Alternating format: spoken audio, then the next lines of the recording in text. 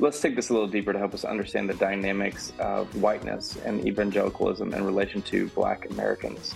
You wrote, dreadfully, white American evangelicals tend to flout any data that contradicts their ostensibly theological convictions about continuing problems of race and how to resolve them. How has a sense of identity, selfhood, and the evangelical theological worldview reshaped the white view of facts?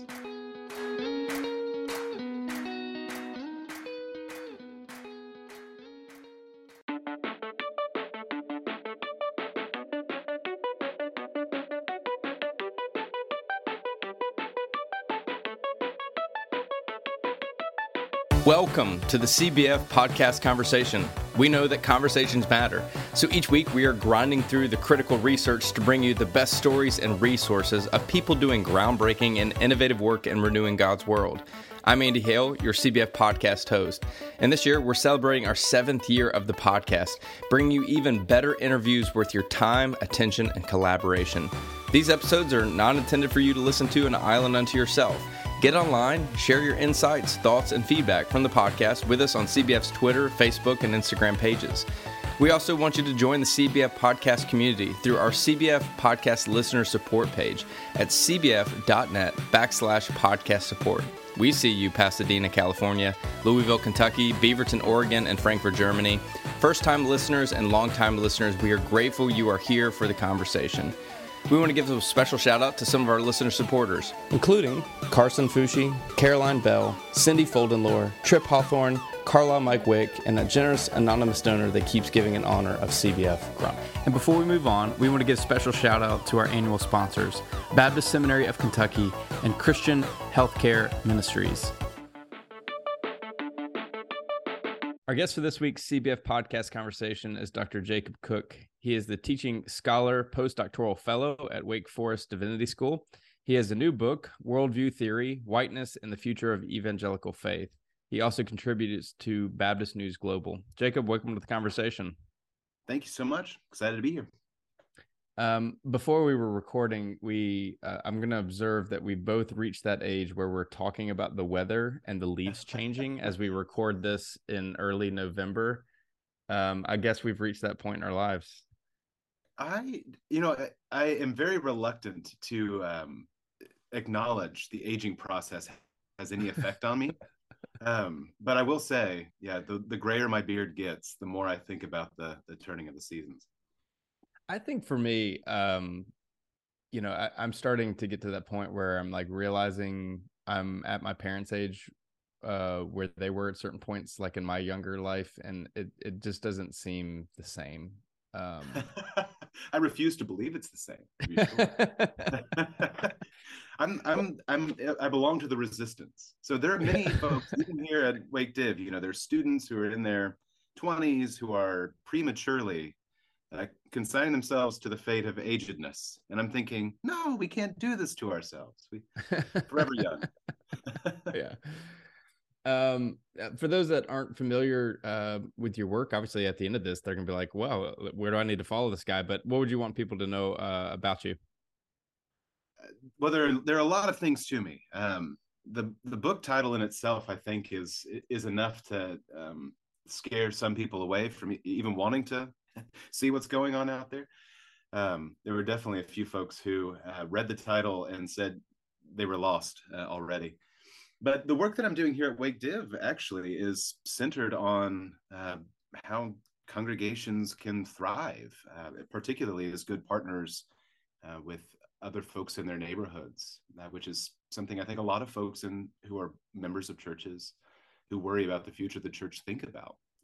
So I'm working here under a Lilly Endowment Thriving Congregations grant, and the work that we're doing, at least over the last few years, year and a half or so, has been researching what works well in congregations that have been able to make collaborative partnerships with folks in their neighborhood and actually make progress on some of the most challenging things facing their neighbors. So I feel like that is the thing that I'm really interested in. How do we help churches understand their story, understand their neighborhood story, and do good work together? Yeah. I know you're currently leading a research program too, centered on moral formation. More specifically, you're examining what does moral formation look like for churches and the people to thrive as agents of justice in their local communities. Tell us a little bit more about that. Yeah, so the research piece of that has been really a lot of fun. We've included a lot of Wake Div grad students in the work, and they've been out in internship placements and doing field interviews and any number of things, kinds of conversations where they're really asking, what have we been doing here? They're learning the skills of local history and ethnographic research, meaning studying the local culture of a church, and asking, how have we connected with our neighbors and what does it look like when we're at our best doing that? So that really we can ask, we may all have language for justice, compassion, reconciliation work that we would like to be doing. It may be part of our identity and mission. But the question is, where do we take that up? Where do individual members learn about that, become passionate about those things, and actually find touchstones in the world of real human beings where they can make a difference? So that's the kind of thing that we've had students researching in the world out there to ask, really, not just theoretically, what would be the best possible arrangement, but what's actually working. And I think there are some ideas starting to come to the surface. So the next phase of our project is to take what we've been learning and turn that into kind of a curriculum that we could invite lay leaders and churches into to ask those questions and take up some of those practices within their own communities. Your mentor, David Gushee, is a friend of the podcast. When we had him on last, I posed an ethical quandary to him. He's written the latest academic survey of Christian ethics, and yet has a smolderingly handsome man on the front cover with a power watch. I posed a question to him, and I'll pose it also to you. Is that not an invitation into immoral thinking, to invite people into ethics, but then have that as the front cover? I will say, and I may catch some heat from him for this, but when I saw the cover, I did see that, and I thought, my first thought was, this is the Forrest Gump cover. Sitting on the park bench. But this is the role of mentees. We have to keep our mentors humble. So he's heard me say that out loud, but no one else in the world has. You heard it here first. Well, according to David, it was the publisher's idea, right? This was his kind of his masterpiece, his gift to all his work on Christian ethics to the world, and so why not have him on the front cover? So it is invitational, I feel like. Yeah. Well, you chose an alternative cover for your book, so we'll get to that now, which is that's right. Worldview Theory, Whiteness and the Future of Evangelical Faith. You wrote, among other things, whiteness can be understood through a culinary metaphor as kind of a blandness, a basicness that is at home with the dopamine releasing fats and sugars our body craves. Whiteness means involvement in ubiquitous and transparent norms of reality. Before we get to really defining whiteness as you're trying to frame it here, let's back up to your choice of doctoral studies. What was it about this that drew you to want to do more research and writing on it? Oh, yeah. Fantastic question. To be honest, this whole project and the framework for it and the question of identity and all of that really started back at McAfee. Before I entered doctoral studies, I began to find a deep interest in this question of especially how complex our identity formation is. As individuals, we have this tendency to introduce ourselves in just a few terms. We want to identify what we think of as the most important features of our identity. For instance, we may lead with our faith commitment. I'm a Christian, or I'm a Baptist. It may have something to do with our family position and role. I would at least like to think so, right? I'm married to Abigail and have these 3 beautiful children, right? These are important features of my identity, but the things that I lead with are relatively few in number. But when we dig below the surface, we find that there are so many things that influence our way of seeing and thinking about the world that can't be easily summarized in just those few terms. The long path that has led me from birth to here has brought me in, put me in front of a lot of people who have had a formative influence. I have some loyalty to many of those folks. I have a history with other folks that makes me think, oh man, maybe their way of thinking about the world is not how to go. I've seen the fruit that it's borne in their lives. And so there's that kind of thing. I have unique personality traits that also color the way that I see a situation, the way that I maybe think critically about even my own work is different from the next person. So there are many things. And then add to that the complications that we all see right now. This is early November. We're about to have midterm elections. Think about political identifications and sense of citizenship or belonging and what specific church tradition and why. All of those things have some shaping influence on who we are, how we identify in the world, certainly how we think about and see the world. So that was sort of what started me on the path of asking, what's going on when we identify as Christian, per se? So, going back to the quote from earlier, help us understand what you mean by whiteness. Yeah. So that's one of the best quotes to pull out, I think, in beginning to think about the question of how does whiteness affect really our posture in the world, or how can it, right? It's not everybody that takes up a posture of whiteness in the world. It's not referring necessarily to some static racial category. The way that I'm understanding whiteness is really more like along the lines of, the kind of blandness. We're talking about gravy, or we're talking about white noise, that's meant to be kind of the kind of static that can help put us to sleep or lull us to sleep.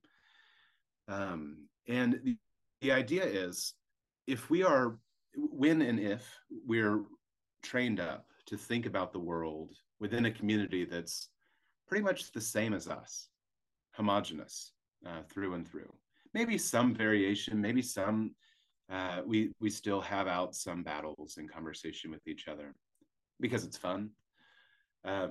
When we're mostly around people like us, we can begin to think that our way of seeing the world is just normative. It's common sense. We don't have to think about whether or not the way I'm interpreting this political problem or this ethical situation is the right one, really until we come up against people who believe things that are different from us. And the question of whiteness really has a longer historical rooting.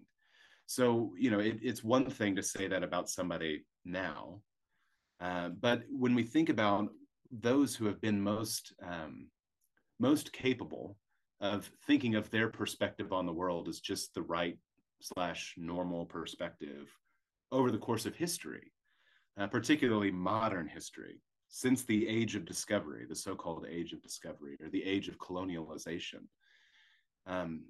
the folks who have had the best chance of just saying, I know what's right.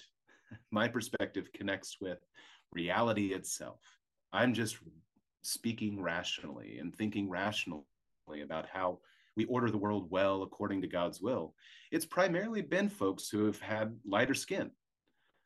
You think about the seafaring folks who took off from Europe and encounter these people who live radically different from themselves and look different from themselves. And in a moment, right, the perception is these things are somehow connected, that the virtues we have by way of our Christian civilization, we carry them on our backs, and somehow that's attached to the visual, the optic of race, which is constructed in that same period. So when I think about that piece, right, that's connecting with a number of scholars who have made claims along these lines and have drawn out the history for us in ways that help us grasp it, right?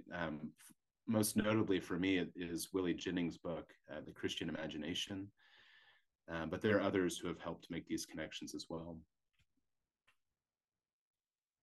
Let's talk about selfhood. You wrote questions about the prototypical self concept functions in our lives, even as our minds are comprised by many various and sometimes conflicted strands of self definition, lead us to look at experiential theories of ourself. Take us a little deeper there. Yeah, I think that so the other big concept in the book, right?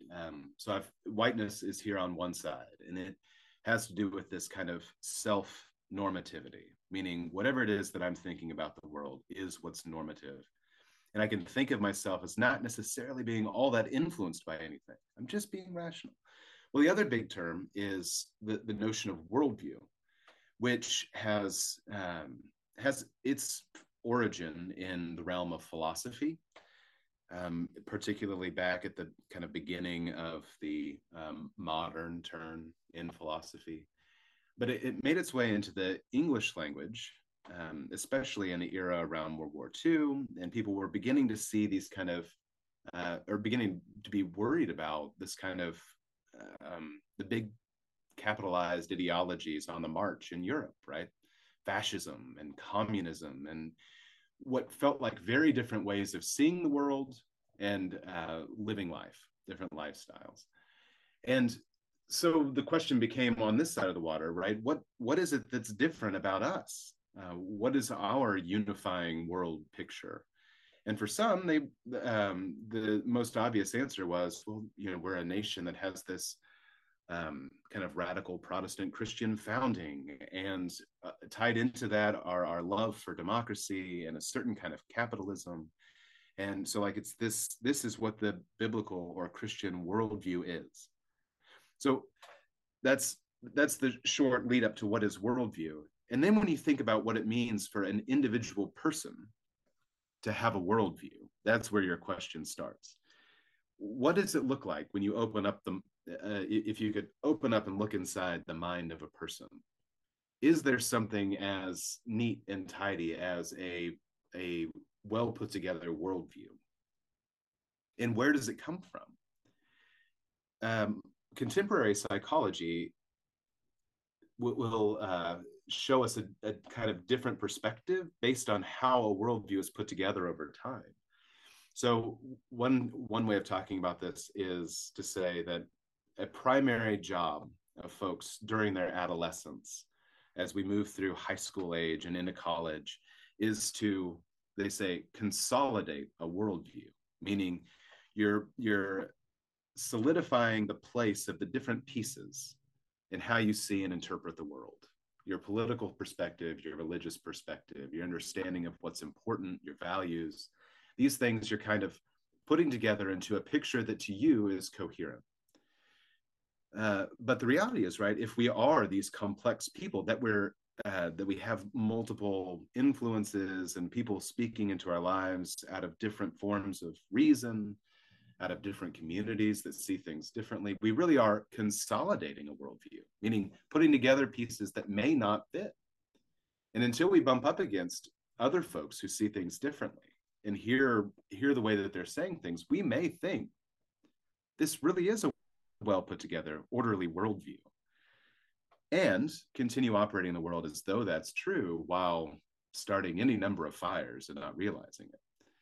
So in the book, one of the things that I show is I take an early example of worldview thinking, who's outside of the American context, a Dutch theologian living at the turn of the 20th century, becomes prime minister, has a lot of authority, a lot of power in his world. But when he's putting together, consolidating his Christian worldview, there are some key pieces of that worldview that he sees as just part of the biblical story that we would take issue with.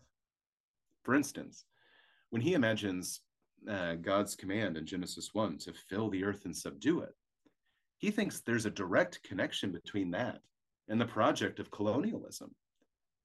That's what it means to go out and fill the world.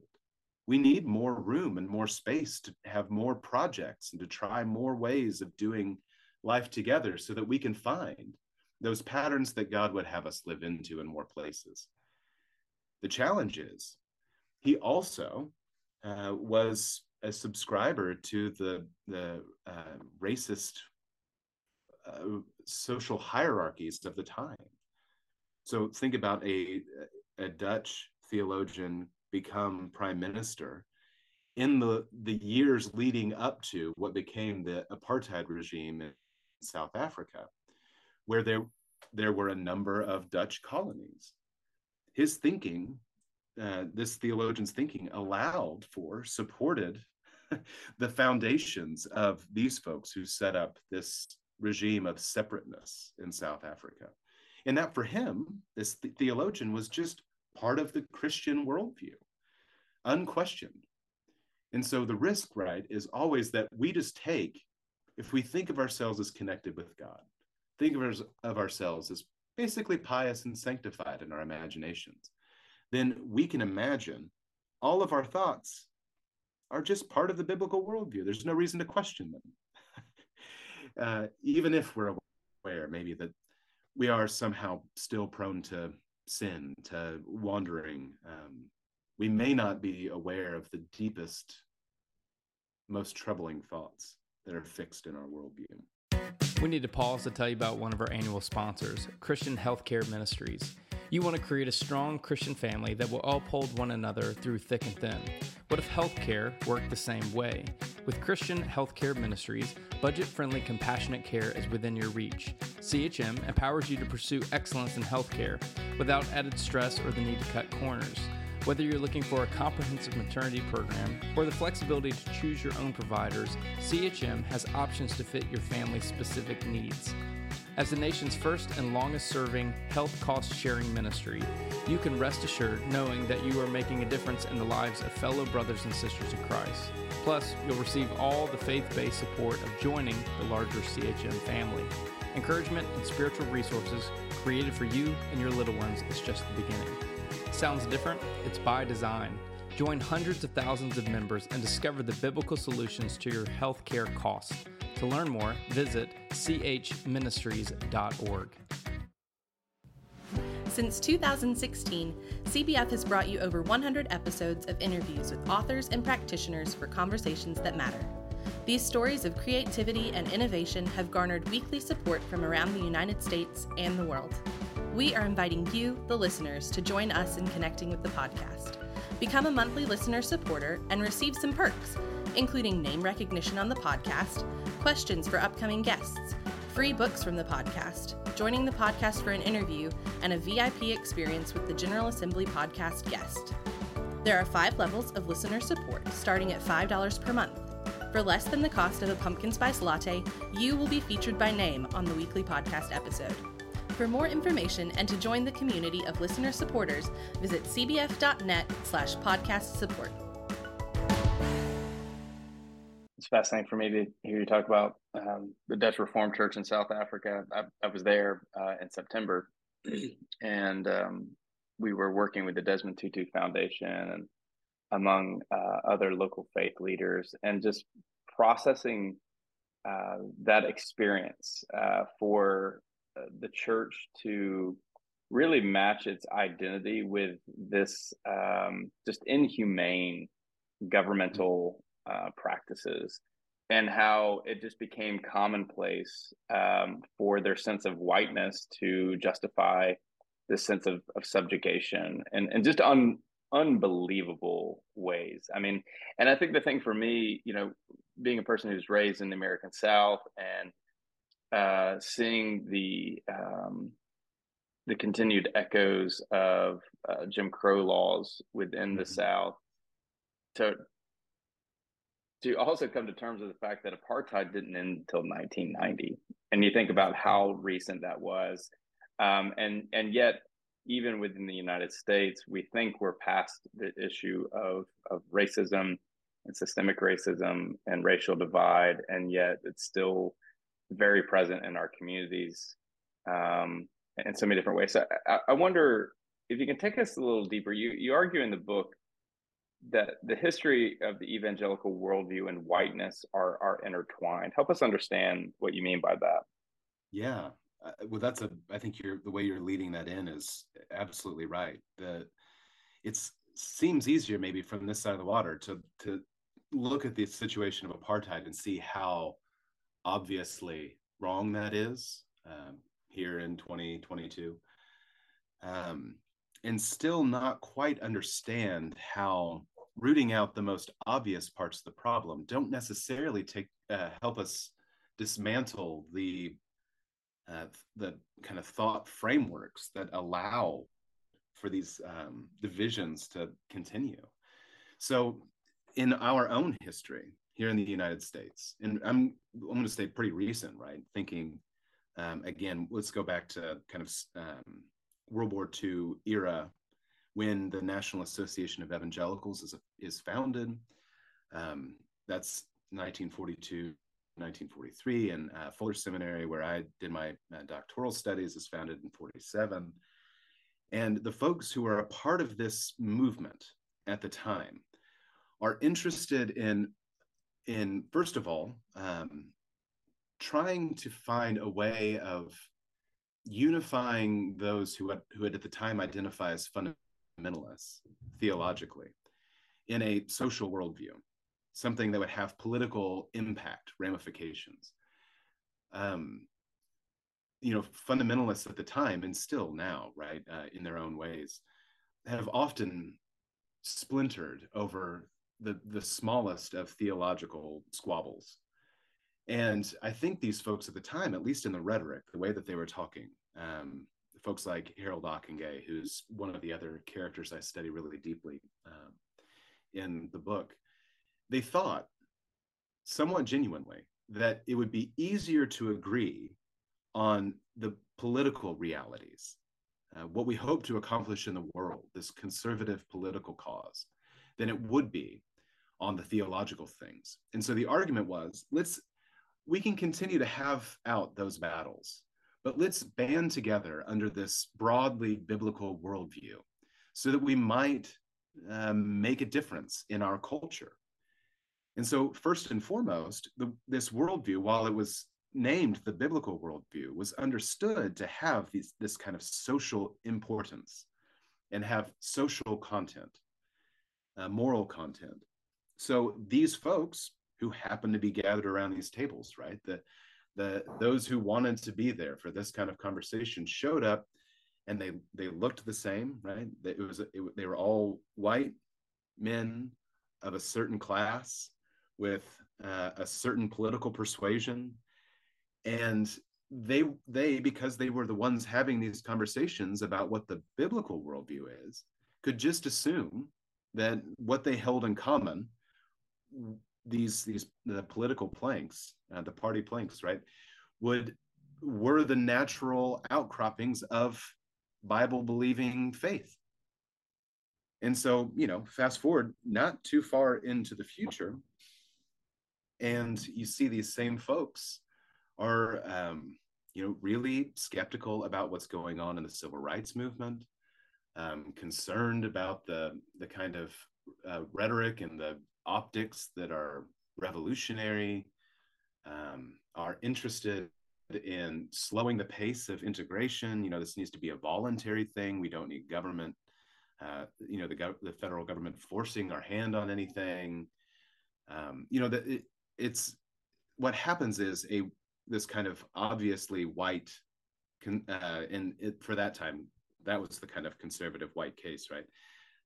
This was being enfolded into the biblical worldview, such that it would be really challenging to imagine anybody who wasn't white looking at the worldview they were putting out and saying, yes, that's the biblical perspective. Let me jump into that cause with y'all and make society what you're saying it should be. So there, the notion of whiteness takes on a specifically racial cast, for sure. Let's take this a little deeper to help us understand the dynamics of whiteness and evangelicalism in relation to Black Americans. You wrote, dreadfully, white American evangelicals tend to flout any data that contradicts their ostensibly theological convictions about continuing problems of race and how to resolve them. How has a sense of identity, selfhood, and the evangelical theological worldview reshaped the white view of facts? Yeah. So another piece of American evangelicalism from the start has been this a kind of hyper individualism, a focus on sort of getting the right ideas into the heads of individuals, and then the idea is if we can teach people all the right things to think, then at very least we've done the first part of the sanctification work, right? Or we've done our part to contribute to it. We've enlightened folks. And then the ongoing work of becoming a Christian means you're trying to live out the worldview that you've taken up. And that's pretty much an individual job. We can do it in communities together. We can encourage one another to do the things we all know are right, whatever we hold to be the common sense or the common ethic. But it's really an individual thing. And that also means then when we imagine solutions to problems like racism, the typical white evangelical is not thinking that there could possibly be any systemic or institutional character to those things. It's really just individuals behaving badly when matters of race are becoming problematic. And so that is in itself a fixture of the problem. So when we look at, when we're asking questions then about like, the one set of data from the book, but this is stuff that the folks at the Public Research, Religion Research Institute are doing often, right? We ask questions about all of the violence that we've seen happening in especially African-American communities, police violence, right? And you say, are these isolated incidents, or are these, is there a system? Can you see a pattern here that would suggest maybe there's a systemic problem? White evangelicals are the most likely to say, no, these are just all isolated incidents, bad apples, right? Whereas the folks who are most burdened by these problems say, this really seems like a pattern to us. It feels like the system is bent against us. And when you have a perspective that sees all sin as individual, can't imagine the possibility of big picture problems being more than the sum of their parts, then you're less willing to see that kind of thing. There are also, other pieces of the kind of social racialization dynamic, right, that come out in the book also have to do with just how it is that churches, we can imagine churches contributing to the solutions to racism. So, the typical white evangelical isn't going to say there's no such thing as racism in the world now, but they will say these are isolated incidents, and the best way to solve the problem is in personal relationships. We fix these things by helping people heal spiritually, and you put people in relationships with other people, and through those relationships we discover what our problems are and begin to weed them out. And the challenge is, again, because so much of how we see the world is socialized, we pick it up just by swimming around in the same water or with people who think like us. That in any given church, you may think the best way to heal a church community is to bring in more diverse people into the church community, right? So that we're actually visually representing the kingdom of God more nearly. What happens is that the thoughts themselves, the worldview, isn't changing. And when you're inviting people in, you may get folks to come and sit with you for a while who look different from you. But people will self-select to stay based on whether or not they're gelling with the message and the style of the church, which has already, in many cases, been established as a white institutional culture with all the political markers and perspectives that come with that, the individualism and the like. So the challenge is the cultural change doesn't really happen, but visually things can begin to look a bit more diverse.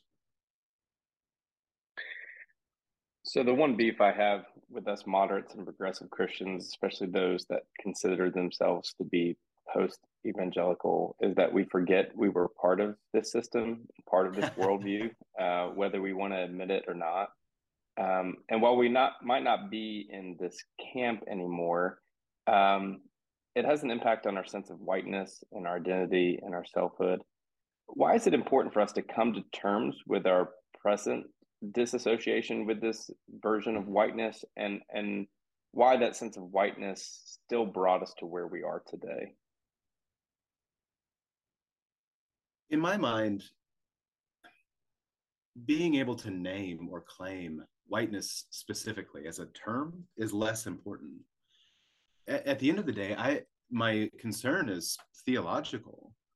I'm concerned about sort of how the posture we take up in the world, how we position ourselves toward what we think we know, toward other people. And so at the end of the day, what I'm trying to say about whiteness and what would be relevant then for those of us who would really like to think that we're beyond those problems is that we can lose or leave behind many of the ideas, but hold on to the form, the way of thinking that is whiteness or that is worldviewing.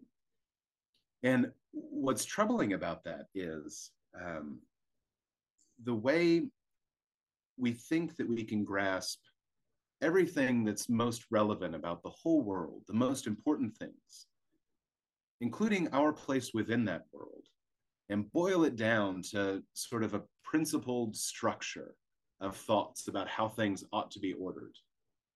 And then we think of ourselves and we interact with others as if that is the whole thing. And we risk not seeing people as actual persons whose lives are not so neat and tidy, whose situations require more adaptability. And at the same time, we, with these ways of thinking that we find so compelling in and of ourselves, we risk turning in on ourselves. So the theologian that I refer to often throughout the book, who's kind of my primary theological light, you might say, is Dietrich Bonhoeffer. And when he describes what the fundamental human problem is, the problem that begins in the Garden of Eden, it's that human beings we curve in on ourselves in our hearts. We're meant for connection with others. When we're set in the world as relational creatures, meant to learn everything we need to know while walking together in relationship with God. And when we become so overimpressed with our ideas about the world, we risk displacing the relational fabric and replacing it with this principled structure that we could love and serve without ever really needing to acknowledge or relate to a living God or a living person as such. We can just go about the work of ordering the world according to our principles and not really have to look anybody in the eye, which is especially problematic when some of the ways that we think we ought to order the world because we know we've discerned what God's will is, when those ways of ordering the world affect others negatively. We don't have to look people in the eye. We instead say, this is God's will as we've understood it. And while we understand that there may be some pain or trouble that comes out of this, it's not us, right? It's God's will. And we can kind of gesture off in the direction of the biblical worldview as really the bad guy here. I wonder for you, how did this process work? Obviously, you didn't grow up with the convictions you have today as it connects to your personal faith journey and academic studies. So from a personal side, what was that journey like, coming to terms with this worldview and as for lack of better terms, letting it be reshaped into something completely different? I think that, in in the personal sense, the journey to begin understanding sort of difference, otherness, people who are very different from me, uh, is rooted in growing up in a place that was very homogenous. I come from a small community in Kansas that is not very diverse racially. Um, and I had my undergraduate experience in a school that at the time was not particularly diverse. And so when we had conversations about theology, there were the typical like Calvinist versus Methodist conversations, right? But that was like kind of the extent of the complexity. And so when I moved on to do graduate studies, I found myself in a community of folks that was much different from me in a million different ways, and found my eyes open to the question of difference in a lived reality.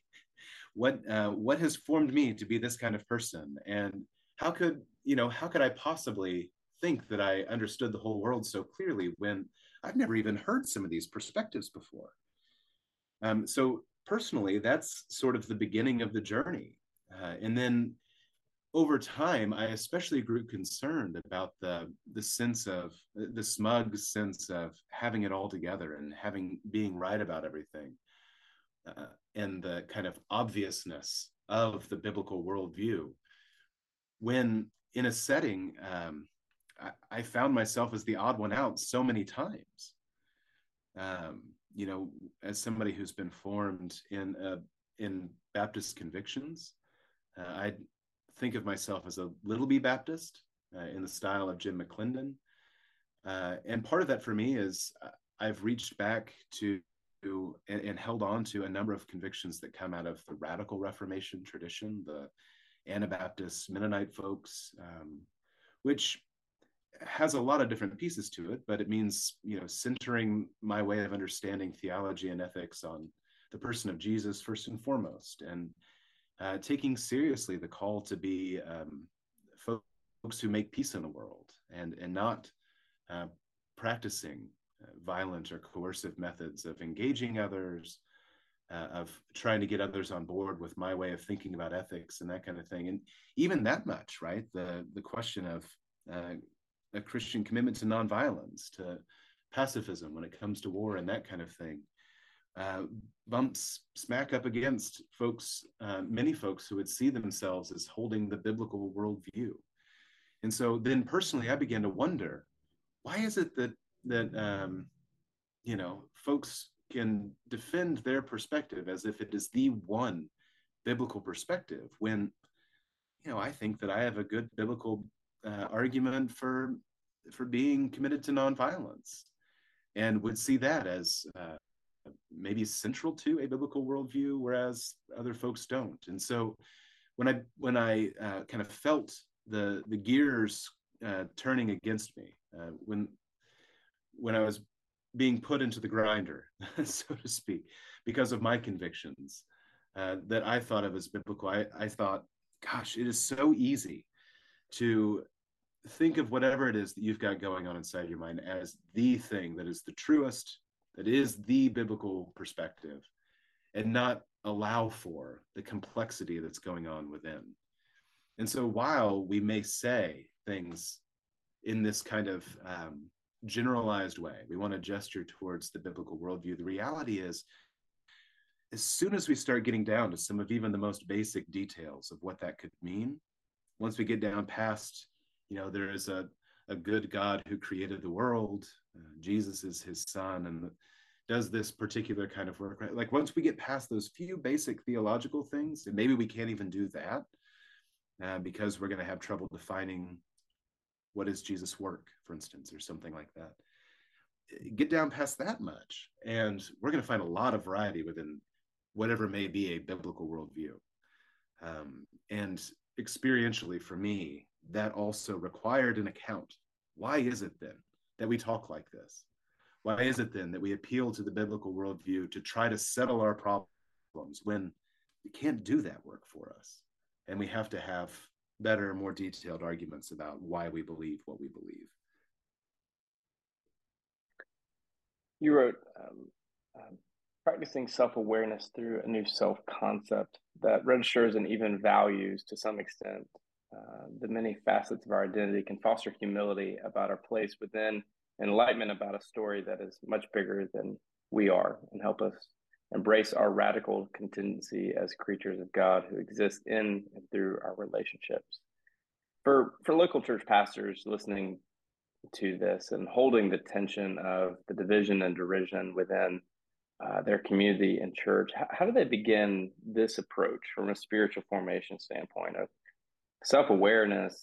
Yes, is kind of the gospel narrative, but self-awareness more specifically about our sense of race, a sense of identity, and how that relates to others.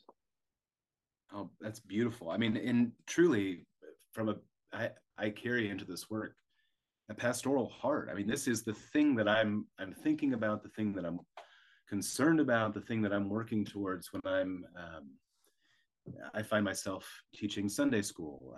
Last night, I was with a local church talking about the question of moral discernment and how we practice it. And this, what you've just asked, is right at the heart of that. How do we begin to kind of take inventory of what's going on inside of our hearts, the many things that go into our way of thinking about the world, and recognizing that maybe the work of formation is not finished for us, that we still have some changing and growing to do? How do we begin to move forward? For me, one set of language for that is imagining this in terms of, so we're Baptists, in terms of baptism. We may think of baptism as this kind of once and for all identification with Jesus. That's what we're doing. When we're baptized, it symbolizes our dying to ourself, dying to old ways, dying to who we once were, and raising into a new life of being identified fully with Jesus.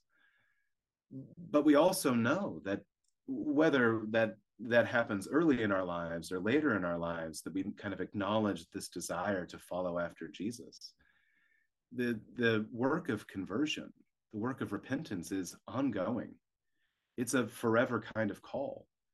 And so while it's important to have a sense that we have died to self, that this is significant for us, it's not once and for all so much as a death to self by 1,000 tiny cuts. Every aspect of who we are, if we are to be followers of Jesus, must be brought into the relationship, into the following, or must be left behind if it can't serve the kingdom of God. And that doesn't happen just all of a sudden. And I think that we all know that.